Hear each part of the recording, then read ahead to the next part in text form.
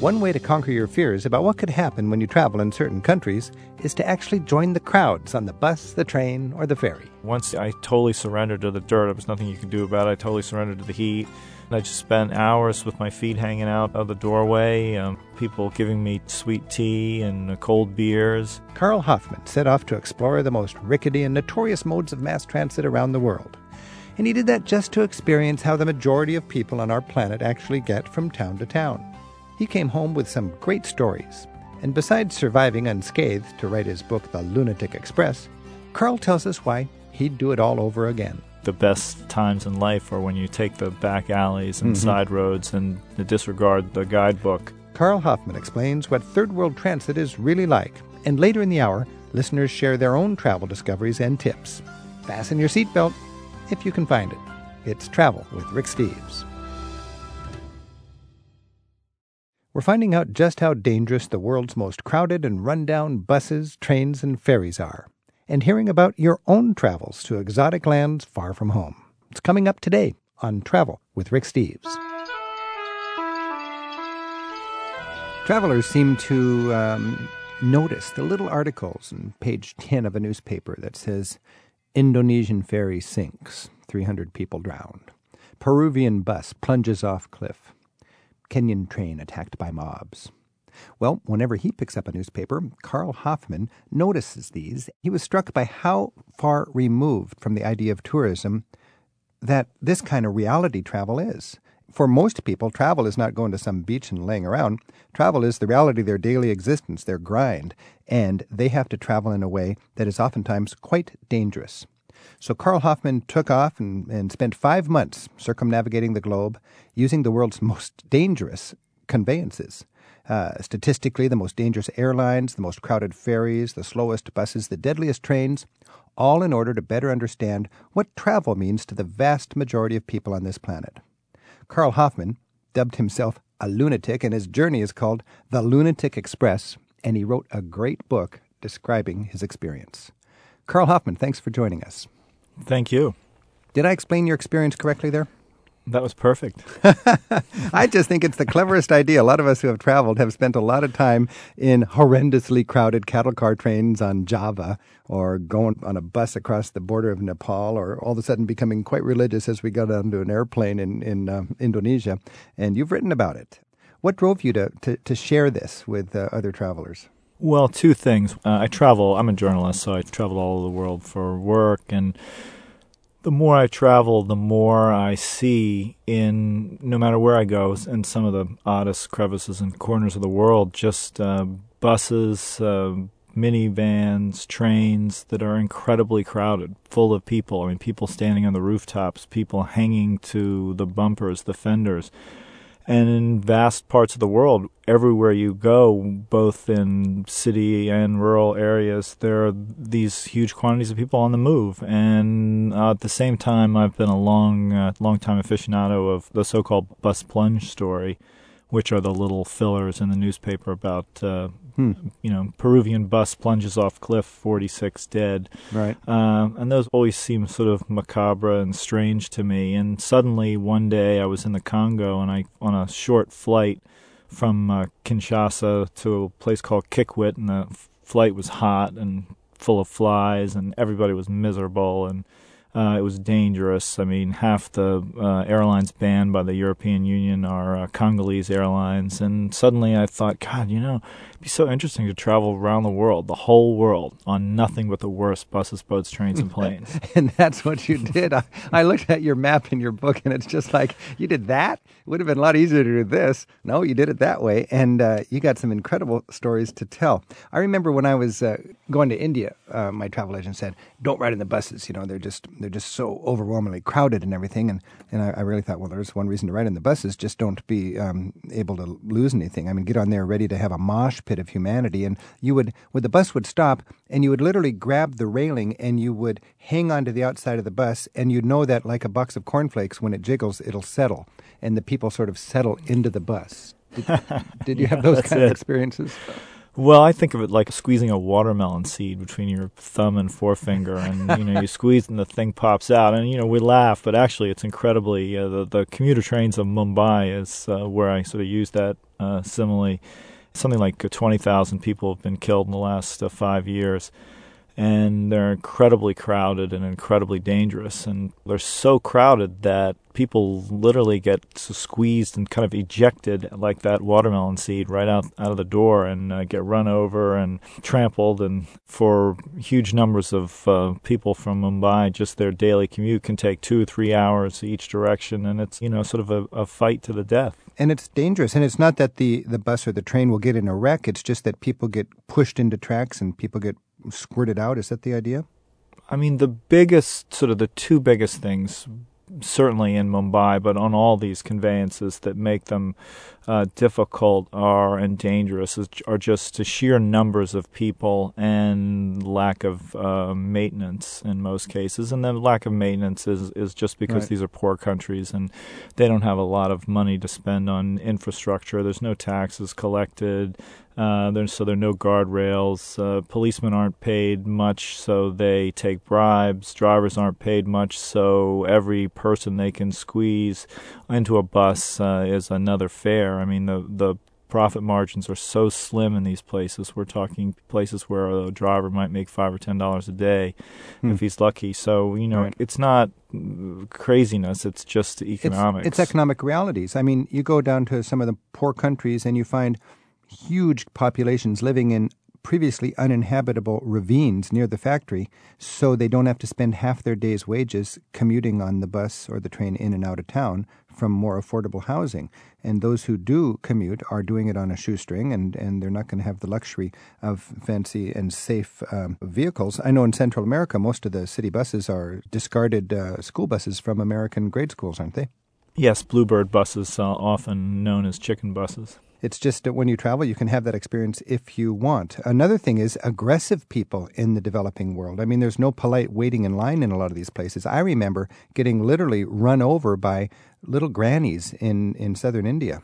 Yes, but I think a big part of my book is really talking about the graciousness and generosity of people that I encounter in every single conveyance. I mean, I traveled for 5 months in some of the worst buses, boats, trains, and planes, and I never, nothing was ever taken from me. I was never robbed. I was never assaulted. I never got sick.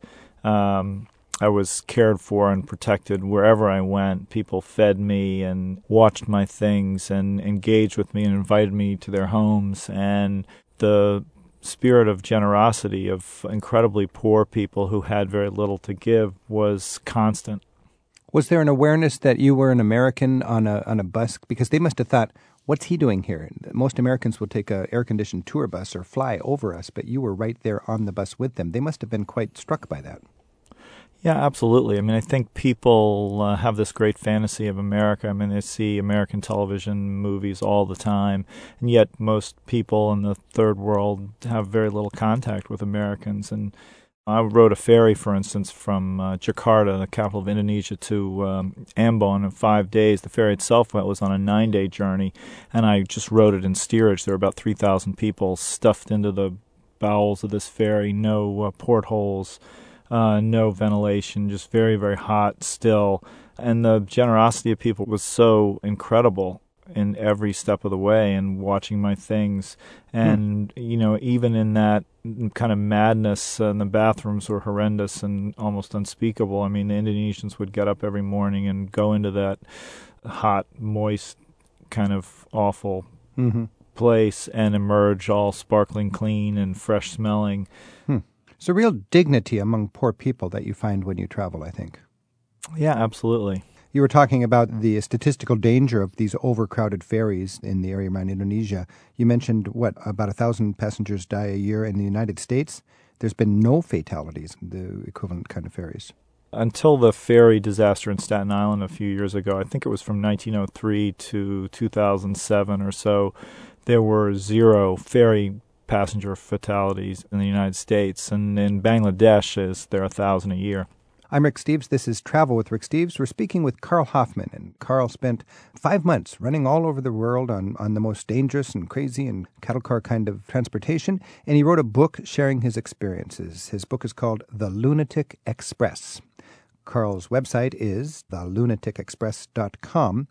Carl, I've always been fascinated with the opportunity to go from Lima in Chile over the Andes and down into the Amazon. Tell us about that experience.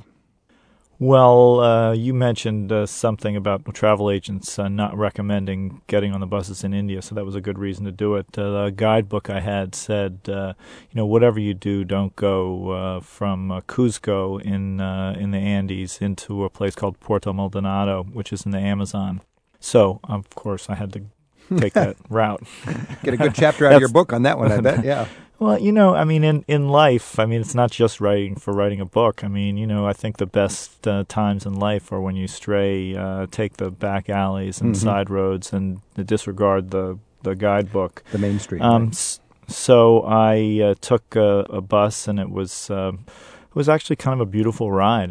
Like so many of these things, you look at the bus, it has bald tires, and usually they're fairly swept clean in the departing station. And we left, and it wasn't even full, and the road turned out to be paved, and no big deal at all. That was for about the first 4 hours, and then we kind of topped out in the Andes, and it's very, very high. 13,000 feet or so, and there's no trees, and suddenly we kind of just went over the top and started descending, and the road ended, and the clouds came, and the rain started pouring down, and the bus filled, and we were on these very precipitous, slippery dirt roads, slipping and sliding and fording rivers, and we got stuck in a river, and there were, I could literally reach my hand out the window. We were probably 2 inches from the mountainside on one side, and we did that all through the night, and lightning, and the bus was leaking. Oh, my goodness, I'd be scared to death. Next to me had a little boy, and he was throwing up and urinating out the window, and on it went. And yet, happy travels. In the morning, we came out of. I'd started in a mountain world, a dry, cold mountain world, and in the morning we emerged in Puerto Maldonado, and it was just hot, humid, wet jungle, and sort of brown earth, and this very dynamic place, a frontier town, people trying to, loggers and gold miners. And it felt sort of magical to arrive in that place, a little bit like, you're kind of coming through the rabbit hole. And did you know before or after you made this trip that the World Health Organization rates Latin American roads as the most hazardous anywhere in the world, with 1.2 million deaths a year? That's about 3,000 a day. I did know that. You did know that. Yeah. So you take these risks knowingly. That's why I went. That's why you went. Whoa, that's a real danger there. And it puts things into perspective, doesn't it? And it lets you know what the reality is for people on this planet when they want to get from A to B. For most people, it's it's easy for me to talk about it and sort of romanticize it a little bit. And, I did it just because I could, and I thought it'd be interesting. For most people I was traveling with, obviously they just do it because they have to, and they have no other choice. More with Carl Hoffman and the Lunatic Express in just a moment. Then we'll open our phones for your travel reports at 877-333-RICK.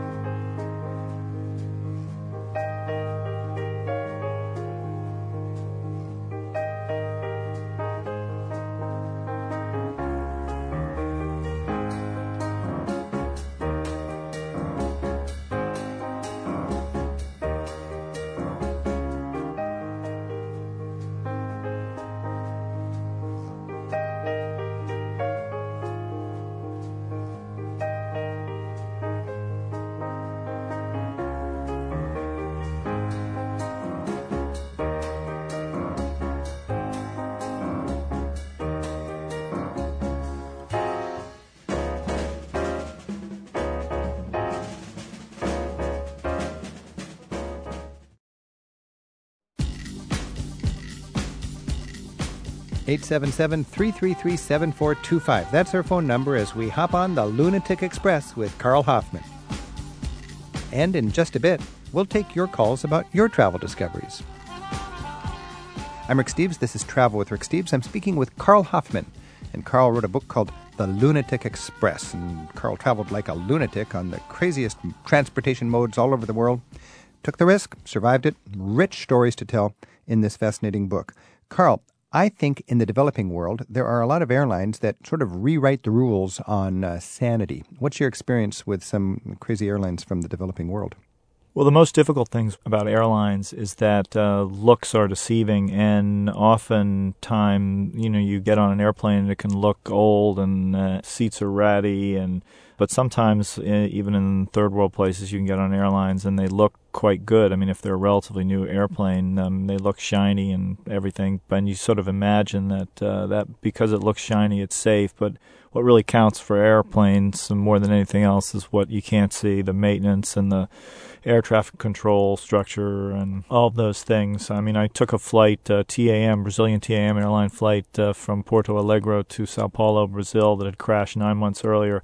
The very same flight I took, and it was a weird experience because I had the cockpit voice recording, the transcript, as the plane landed, and that's when the one that crashed, the thrust reversers, one of them malfunctioned and the plane landed fine, but careened off the runway and killed 199 people. So I went through virtually the same experience, except the plane came to a stop, and it was sort of weird to really put my mind in that airplane and to think about it. And yet, in the end, we all checked our watches and got off the plane and went to our meetings and hugged our loved ones, and all those people hadn't. I think it made me think more than anything in the airplanes. I think that, anything can happen at any time, and you just there's no way to prepare for it. You can be on the crummiest airline in the world. I mean, I flew Ariane into Kabul, and, the flight was basically fine. But boom, something can happen.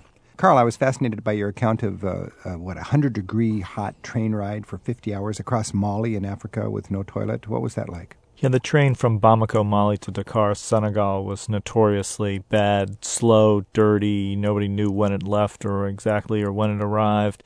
And when I finally climbed on it, my seat assignment, the seat didn't exist. It was just destroyed.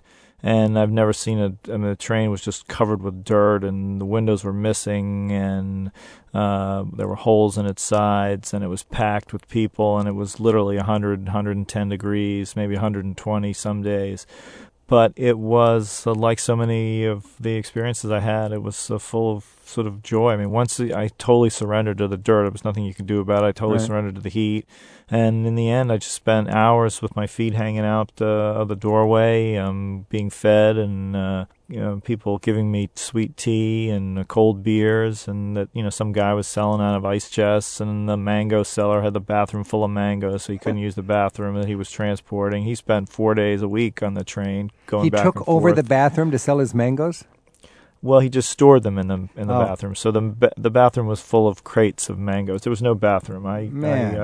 Now, when you stop in the middle of nowhere in a train like this, do people from the village come in and sell things to people?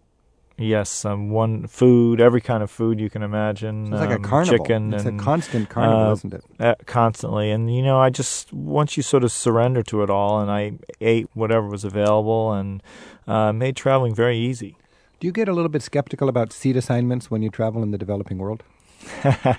What seat assignment? I know. So many times I've walked onto a bus like civilized, last guy on, knowing I've got 29A, and I get there and people just laugh you off. There's no seat assignments here. Sit in the stairwell. You were the last guy on. Absolutely. I'm Rick Steves. This is Travel with Rick Steves. We're speaking with Carl Hoffman, and Carl has written a fascinating book called The Lunatic Express. Our phone number is 877-333-7425, and you can email us anytime at radio@ricksteves.com. And Sherry's on the line in Cedar Rapids, Iowa. Sherry, thanks for your call. Oh, thank you. Hello, Rick and Carl. Hi, how are you?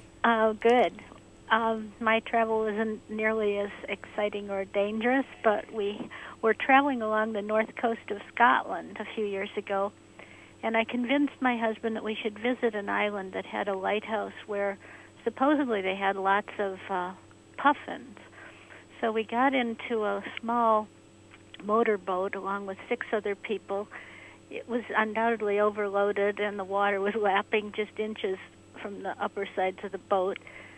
And we arrived at the island, rode an ancient bus over a rutted road for 45 minutes, and finally reached the lighthouse. Well, unfortunately, there were not hordes of puffins. In fact, we saw one, and it was dead.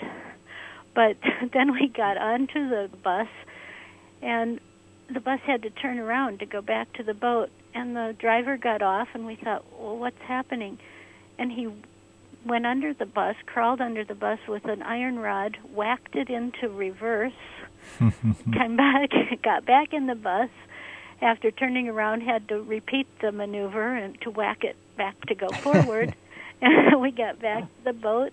And, I mean, it's really a fun adventure to remember. And my husband loves to remind everyone that it was my idea to go out there to the island.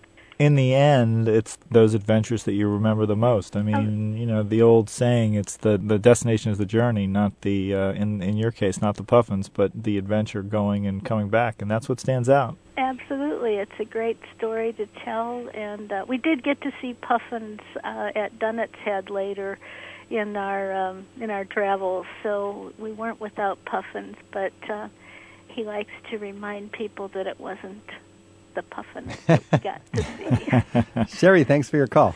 Thank you.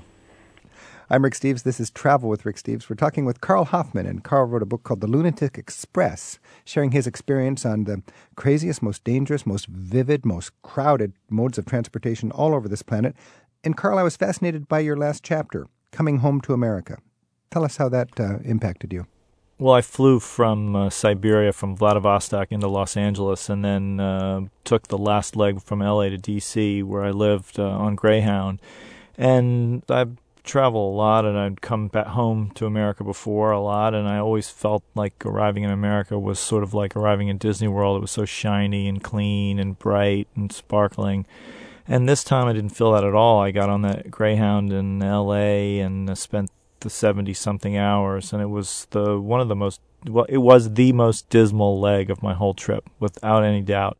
It wasn't because Greyhound was so unclean or crowded, but my fellow passengers, I sort of felt like it was a bus full of lost souls. I mean, the most common form of luggage were plastic garbage bags, and there were people traveling with nothing but a six-pack of Coke, and people barely spoke, and of course nobody invited me home, and nobody brushed their teeth or shampooed their hair, and there were no vendors full of fresh grilled corn cobs or tamales coming in the bus. There was nothing but Greyhound steakhouses, as they call them, which were McDonald's, and vending machines full of Coke and Gatorade, and America looked really, really bleak from the seat of a Greyhound bus for 3 days.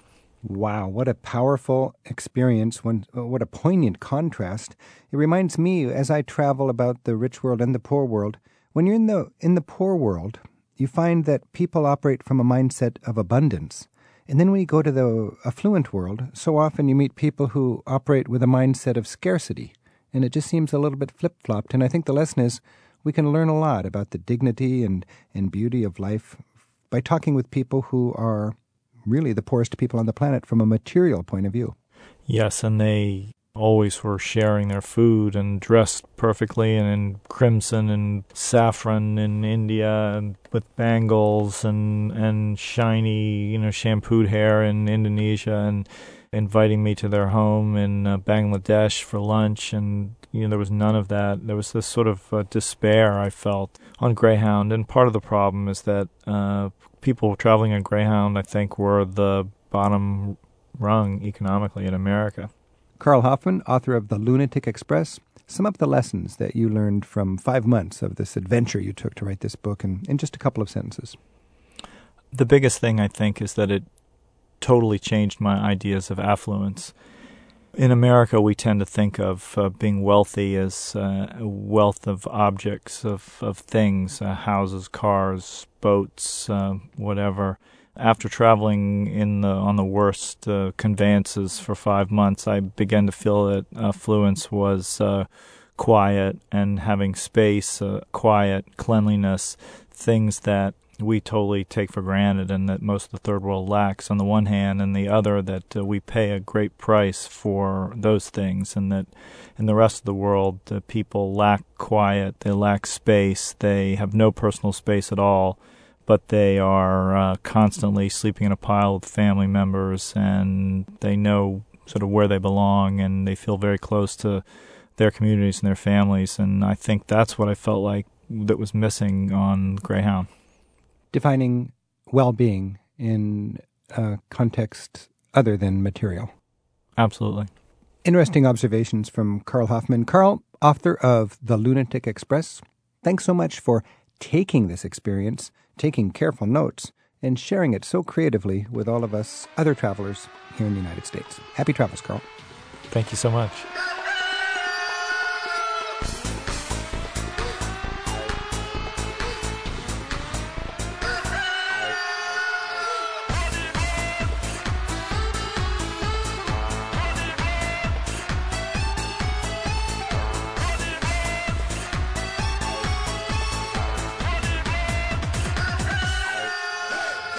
Let's open the phones now and switch gears just a bit, unlike that bus in Scotland. And we'll talk about some of the great travel discoveries you've made. We're at 877-333-RICK. By email, it's radio@ricksteves.com. Marcus is on the line in Kirkland, Washington. Marcus, thanks for your call. Thank you. Yeah, Marcus, what's your favorite discovery that you've made that somebody might want to know about when they're dreaming about traveling? I just got back from Tanzania, and I was there for 3 weeks. I did a climb of Mount Kilimanjaro and also a safari in the Serengeti. And afterwards, we went to Zanzibar, which is an island resort, and it was just a fabulous experience. First of all, I've never been to Africa, and it was just great to see the people out there and just to experience what it's like to be on the continent of Africa. And then just climbing Mount Kilimanjaro was just a phenomenal experience, and I think it's a great experience for just amateur climbers, especially in the Northwest. I've climbed on Mount Baker and a couple other mountains, and it's a good climb. There's no technical component to it. We're not roped in. There's actually a pretty nice trail, but the problem is it does go up to 19,000 feet above sea level. So it's just a beautiful mountain because you start at the bottom camp and you're just climbing, and the vegetation just continually changes. You're in a jungle, then you're in a forest, then you're like in a desert area, you're in a rocky area. It's just a beautiful transition. I would highly recommend anyone who's a climber to just go and experience that. And basically it's from the base camp or whatever, it's just a long uphill walk with a well-groomed trail. Exactly. There's a very good trail there, so there's really no technical demand. A lot of people who are just amateur climbers, a lot of older people, people in their 50s, 60s, 70s are climbing it. There are teenagers climbing it. A lot of Europeans and Australians are on that trail. Not as many Americans, I don't think. Marcus, what's it like on the summit of Mount Kilimanjaro? To be honest with you, I didn't get quite all the way up there. I went to right below Gilman's Peak, so when you're pretty far up there, you have to start at midnight, and you're climbing in the dark with your headlamp on. Oh, so it's a challenging hike then. Yeah, the summit day is actually pretty difficult. So you start at midnight. You have to go up with a guide. So no matter what you decide to do, there has to be a local guide. So I was paired with a local Tanzanian guide, and we climbed up, and the first ridge is called Gilman's Point, and that's about 18,500 feet above sea level. And then, so I got to that point, but then to get to the summit takes another 2 hours, and it goes to 19,000 feet. So I didn't quite get to the true... Now, you said like it's just a walk, but you're 19,000 feet, or you were 18,500. Yeah. I was just halfway up Mount Rainier, and I started feeling the lightness of the air and so on. Oh, yeah. What was it like up there for somebody who's not a serious mountain climber? So I was in a group of 4 people, and we did it in 5 days. And I would recommend definitely doing it maybe in 7 days. And then also some people take medications like Diamox to get up there. Right. So I would talk to your physician and consider that, because it's not really the physical challenge. A lot of it's acclimatizing to that kind of altitude. And being from Seattle, I'm at sea level, and it was really hard to adapt. So I did Stairmaster to train for it. I actually climbed a lot of local mountains around, like the I-90 corridor, like Tiger Mountain and Mount Si, and that was basically enough. I mean, I think physically anyone can do it, but it's just getting used to that altitude. So you need to acclimate.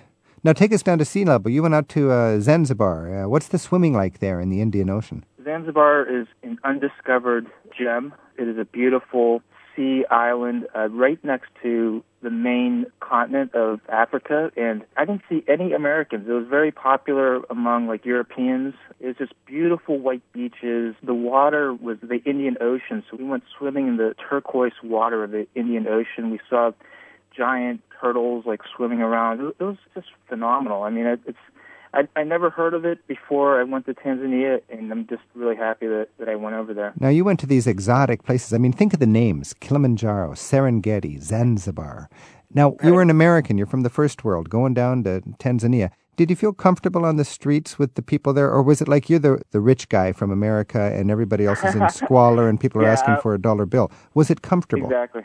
Yeah, I actually felt pretty comfortable, and it is a third world country. So I've been to Egypt and some other, like in Ecuador and Peru, and when you are an American in these countries, you definitely are viewed as a very wealthy individual, and a lot of people do come up to you and they'll try to sell you things, and they'll ask for dollar bills. So I actually had a lot of little gifts. I brought pens and little toys. Like a lot of kids will come up to you, and we would just give away little gifts to the kids. So it was good, and they're very friendly people. They all try to speak English with you. A lot of them are pretty fluent in English. I've met so many people who are just so charmed by Tanzania. It just sounds like a beautiful place in so many ways. Marcus, we got to move along. Thanks for your call. Sure. Okay. Happy travels. Bye. Ollie in Keene, New Hampshire emails us and writes, I was in Miskolc, Hungary last year and loved the city. They have this fabulous thermal bath complex in the Topolka suburb, and it was so much fun. It was a labyrinth of tunnels you swim through. Prices go down after 4 p.m. She loved Miskolc, and that's Miskolc. No tourists, no pickpockets, no dishonest taxi cab drivers. It was prettier than Eger. Next time, Ollie says, I'll skip Eger and just stay in Miskolc. I haven't been to Miskolc. I've been to Eger, and it's wonderful, and if this place is better than Eger, that's worth taking notes. Miskolc, Miskolc, in the countryside of Hungary. Yes, merrily we roll along, roll along, roll along, merrily we roll along, my fair lady. Merrily we roll along, roll along, roll along, merrily we roll along with my fair lady. I lost my watch and broke my chain, broke my chain, broke my chain. I lost my watch and broke my chain, my fair lady. So merrily we roll along, roll along, roll More along. of your travel discoveries are just ahead at 877-333-RICK. We're conquering our fears of the unknown and getting rewarded with the fun and the beauty our world has to offer. It's Travel with Rick Steves. Zovem se Marijan Krišković I dolazim sa predivne hrvatske sredozemne obale I putujem sa Rickom Stevesom. So that was Croatian. My name is Marijan Krišković. I come from the wonderful Croatian Mediterranean coast and I'm traveling with Rick Steves. Once again in Croatian, zovem se Marijan Krišković I dolazim sa predivne hrvatske sredozemne obale I putujem s Rickom Stevesom. Right now on Travel with Rick Steves, our listeners are inspiring us to see new places with reports of their own travel discoveries at 877-333-7425. And Megan's on the line in Boston, Massachusetts. Megan, got some thoughts on Mexico? Yeah, I actually visited for Day of the Dead and had a wonderful time. It was great. Oh, tell us about that, the Day of the Dead. It sounds like it's one of the most exciting and colorful times to be south of the border. Yeah, definitely a time when people bring out some great food. I ate a lot of chocolate since I went to Oaxaca for the actual celebration day, and they're definitely known for their chocolate, so I got to see some chocolate making process, and I took a cooking class on how to make mole. Wow, tell us about that. It was a great deal. I actually ended up being one of just 3 people who signed up for the class, so it was like very, very personal. It was so cheap, I felt like I was stealing. I only paid $20 US for the whole class, and it took 3 hours and had a wonderful meal at the end of it. Wow, that's great. And now you come home and you can do a better mole? Yeah, it's a little challenging to find all the ingredients, but I found some really great Mexican stores, got to know the shop owners in my neighborhood, and I've gotten close. Not perfect, but close. What reading would you recommend for people who are planning a trip to Mexico? Well, I read the book Mexico, A Love Story before I left, and really, really loved it. It's a bunch of women who write about their experiences in Mexico and was really inspirational. How was it inspirational? Well, it was neat that it just took a lot of different perspectives, and all of the women, I mean, of course, they're all travel writers, and so they go out of their way, I think, maybe to have just amazing experiences, so make sure that they're talking and interacting with the locals and just getting as much out of their travel as they can, and so that was helpful to me in getting out of my bubble and making sure I get all I can out of the experience of traveling. That's what distinguishes a good trip, isn't it? Meeting the local people. Yes, for sure. So this book was called Mexico, A Love Story. Mm-hmm. And it's a collection of stories written by women traveling in Mexico. Why would it be helpful for women as opposed to men? Well, I think especially traveling in Mexico, there is the whole machismo kind of thing going. And so I think it was useful to hear from a women's perspective how women are treated and how other women you get to interact with while you're there. Now, you were in Oaxaca, right? I was all over, but I spent Day of the Dead in Oaxaca. Now, I've never been a woman in Mexico, so I have no idea what that's like. But just get us up to date on that macho, Latin man thing. What is it like, and is it something that American women can moderate by how they present themselves? I think you can use the same smarts they use in American cities, and that there's neighborhoods you should go to by yourself, and there's neighborhoods you shouldn't, of course.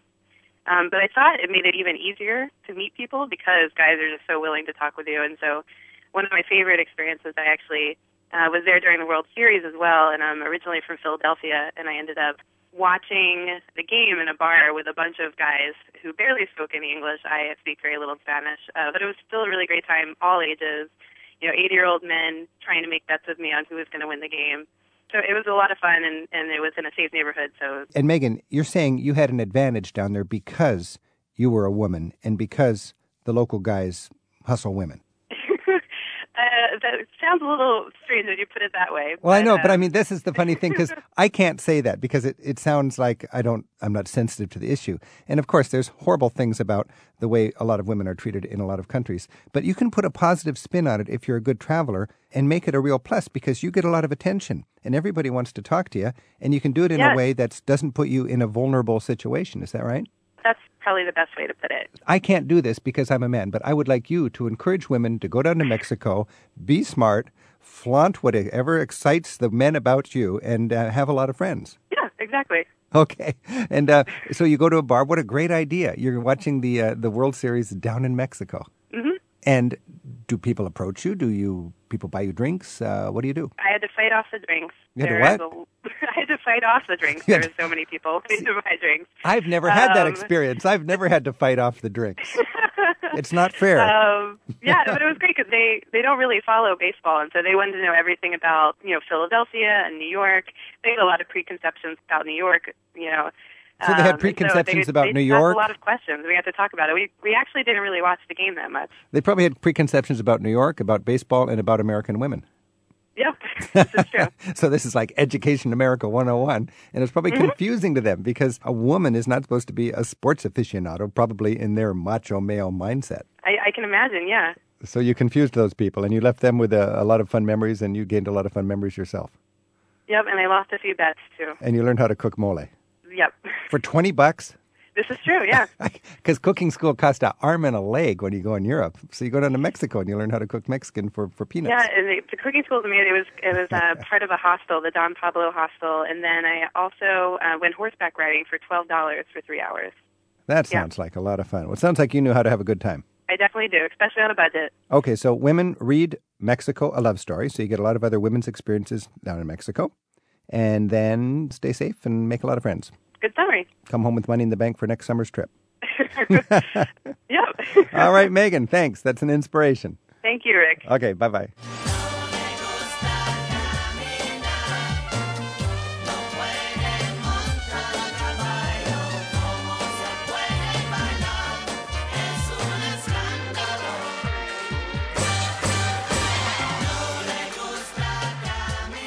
Paul's on the line in Ballston Spa, New York. Paul, thanks for your call. Hi. I've reached that point in life where I can get some free flights out of the military. You retire, fly Space A, and one of the places I want to head for is Aviano, which is not too far from Naples. And here's what I like to travel with: a credit card, a motorcycle, and a camera. And some wanderlust, and get out there and meet some of the people. It's amazing. You park a motorcycle and how many people will come along and talk to you. And so, there I am. Let's pretend I'm in Aviano. What are some recommendations to head from that northeast corner of Italy, right near Venice? Okay, Paul, first of all, you said not very far from Naples. And I'm sorry, that's but you meant Venice, I think, right? Venice, absolutely. That's right. Although Maybe you were. Did you have military time in Naples? Oh, yes. Were you stationed in Naples? Yes, I was. Ah, really? Because I was... Right at Capodichino. Yeah. One of the most beautiful places in the world is the Amalfi Coast. Everybody should see that before. Yeah. I always thought those guys stationed in Naples had a nice situation there. Yes, they do. Right. Okay, but back up to Venice. And north of Venice, there's a place called Aviano, which is a big U.S. air base, right? Or a NATO air base? Yes, yes, it is. Now, that's right in a region called Friuli. Friuli has its charms, but, you know, when you're in the area north of Venice, you got two directions you can go. You can go west, and then you get into the Dolomites. That's Alberto Tomba country. That's the ski resorts, Cortina, and so on. And I love traveling around in there, and I've looked a lot in that area for the best place to stop for my guidebook purposes. And there's a place called Castle Ruth, or Castle Roto. Remember, in that part of Italy, it's bilingual, so all the maps have names in two languages. Places are called to the German name and the Italian name because the people want to speak German and the government wants them to speak Italian. So Vipitino is also Sterzing, and Castle Ruth is also Castle Roto, and Bozen is also Bolzano. So the whole region is called Alto Adige if you are Italian, or Sud Tyrol if you're German speaking.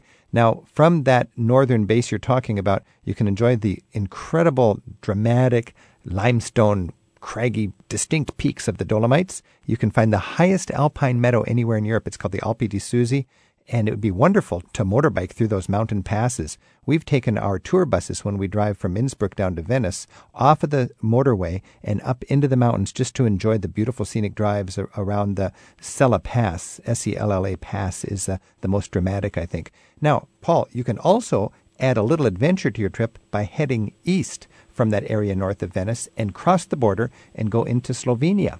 And within a couple hours' drive, you're in Ljubljana, the capital of Slovenia. They've got the Julian Alps there. The Julian Alps are the least known and appreciated part of the Alps, and there are alpine resorts and beautiful places to motorbike and so on all across Slovenia. Great suggestions. All right. You got a good angle there. I mean, Europeans love to gather around a guy on a motorcycle, and if you're approachable and and you go to the places where you are accessible, you can make a lot of friends with that little gimmick. Oh, yeah. Yes, you do. And I've even had that work for me down in New Zealand. Kids gather around, you can get some great pictures. Very cool. Yep. Okay. Well, thank you for all the information. Good luck on your travels, Paul. Bye. And Jeff's on the line in Easton, Maryland. Jeff, thanks for your call. Thank you. Thoughts on enjoying culture as you travel? Yes. I had recently discovered a book by Graham Robb, which you may be familiar with, called The Discovery of France. It's a cultural history from the revolution to the First World War, but the interesting thing is the picture that it draws of the diversity of culture and language and traditions that existed across France pretty much up until the First World War. In other words, it was more diverse until the First World War? Oh, it was incredibly diverse. I had no idea how fragmented France was outside of Paris. And Robb, who I believe is a professor at Oxford, had written this book as a result of traveling by bicycle for 14 or 15,000 miles around France over about a 6-year period, because he felt that was the best way to really connect with the people and the terrain and the history. Just the way that he did his research is fascinating. But the information that he found was a number of things that I just had absolutely no idea about. he starts the book talking about the early French map makers in early 1700s and the hostility that they encountered when they went to some of the little outlying villages around the country, where he points out they actually risked life and limb to collect this survey data for the maps, because the individuals in the little communities felt any outside interference was perceived as an evil intrusion. They didn't really want outsiders to know where they were, what their resources were like, how to get there. Well, they were probably threatened by the central government. They felt they were threatened by the central government because it opened them up to both invasion and commercial competition. Taxation. Yeah. And being enlisted into the military, probably, too. Right. Wow. To make a map, it was actually physically dangerous to go around and try to map out the country. The earliest map maker that they describe was actually killed by the townspeople. Oh, yeah, you don't let a map maker come into my neighborhood. Right, right. So you're talking about a book called The Discovery of France by Graham Robb, right. R-O-B-B. Now, you say you were impressed by, or he was impressed by, the diversity within France before World War I. Right. But even when I think today, Jeff, when I think about France, I think it's one of the most diverse countries in Europe, because you've got Alsace, which is Germanic. Mm-hmm. You've got the whole Côte d'Azur, which is quite Italian. Right. You've got Brittany, which is Celtic. It's related to the Welsh and the Scots and the Irish. Mm-hmm. And then you've got Basque country. Right. And right there you've got like 5 different countries within France. And there's a lot more local pride and so on. But you're saying it was even more distinct 100 years ago? It was more distinct than that, because he would describe situations in which individuals living in a small rural community might, in their entire life, not have traveled 3 or 4 miles out of town. Wow.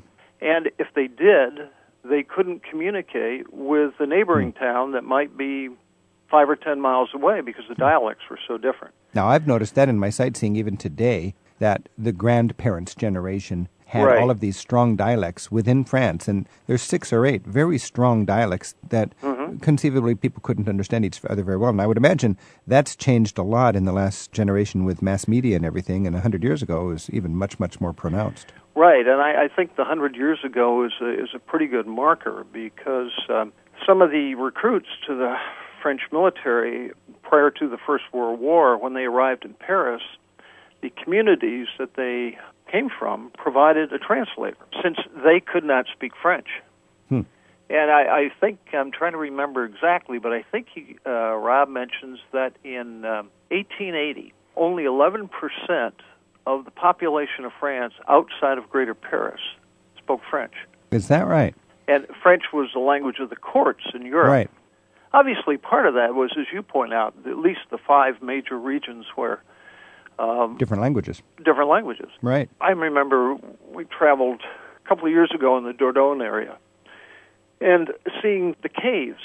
And it was described to us by tour guides as people had lived in some of these cave and cliff dwellings, but my impression was that they'd lived there several hundred years ago, at least out in the rural areas. Right. But according to Rob, they lived there up until the First World War. Oh, yeah. And I had no sense of that from anything I'd ever read or been told.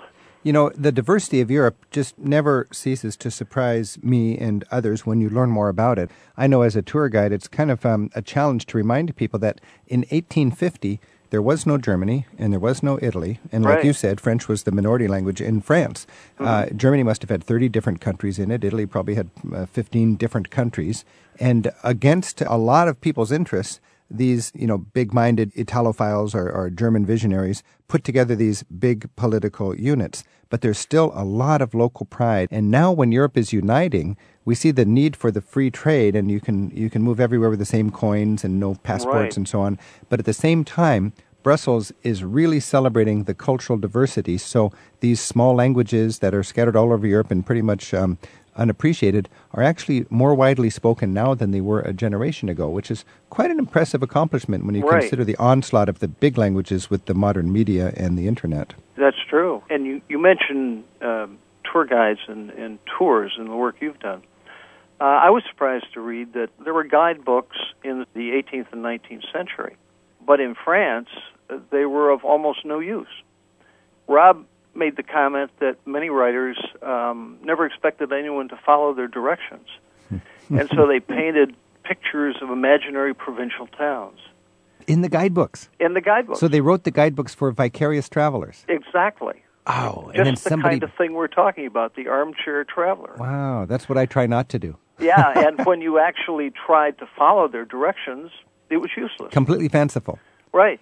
On the other hand, in the 18th and 19th century, there was just basically one kind of real, quote, tourism, and that was the aristocratic grand tour. And it was sort of in vogue for the noble families to send their sons and daughters abroad with a big traveling chest and an entourage, and they could do all these highly cultured things and then come home. But that would be one sort of strata of Europe, and it would probably be oblivious to a lot of the more rustic, ethnic little corners that you'd be talking about with Rob's book there. Yeah. And I was surprised to learn the original Tour de France was an itinerary followed by apprentices for centuries. 4 or 5 year traveling organized by the trade guilds that sent masons and bakers and carpenters on what amounted to a 1,400-mile journey. Around France? Around France to towns where they learned under local artisans what the local techniques were for working with local materials and resources.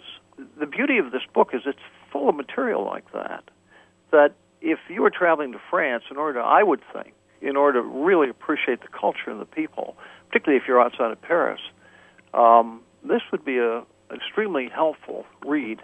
In so many cases, the more information you bring into a country, the more you'll get out of that country in your travels. And this book sounds like it helps you really connect with the complexity of that challenging country to a lot of Americans. So good advice. Jeff, thanks so much. Bye now. Bye now. That's Jeff from Easton, Maryland, recommending Graham Robb's book, The Discovery of France.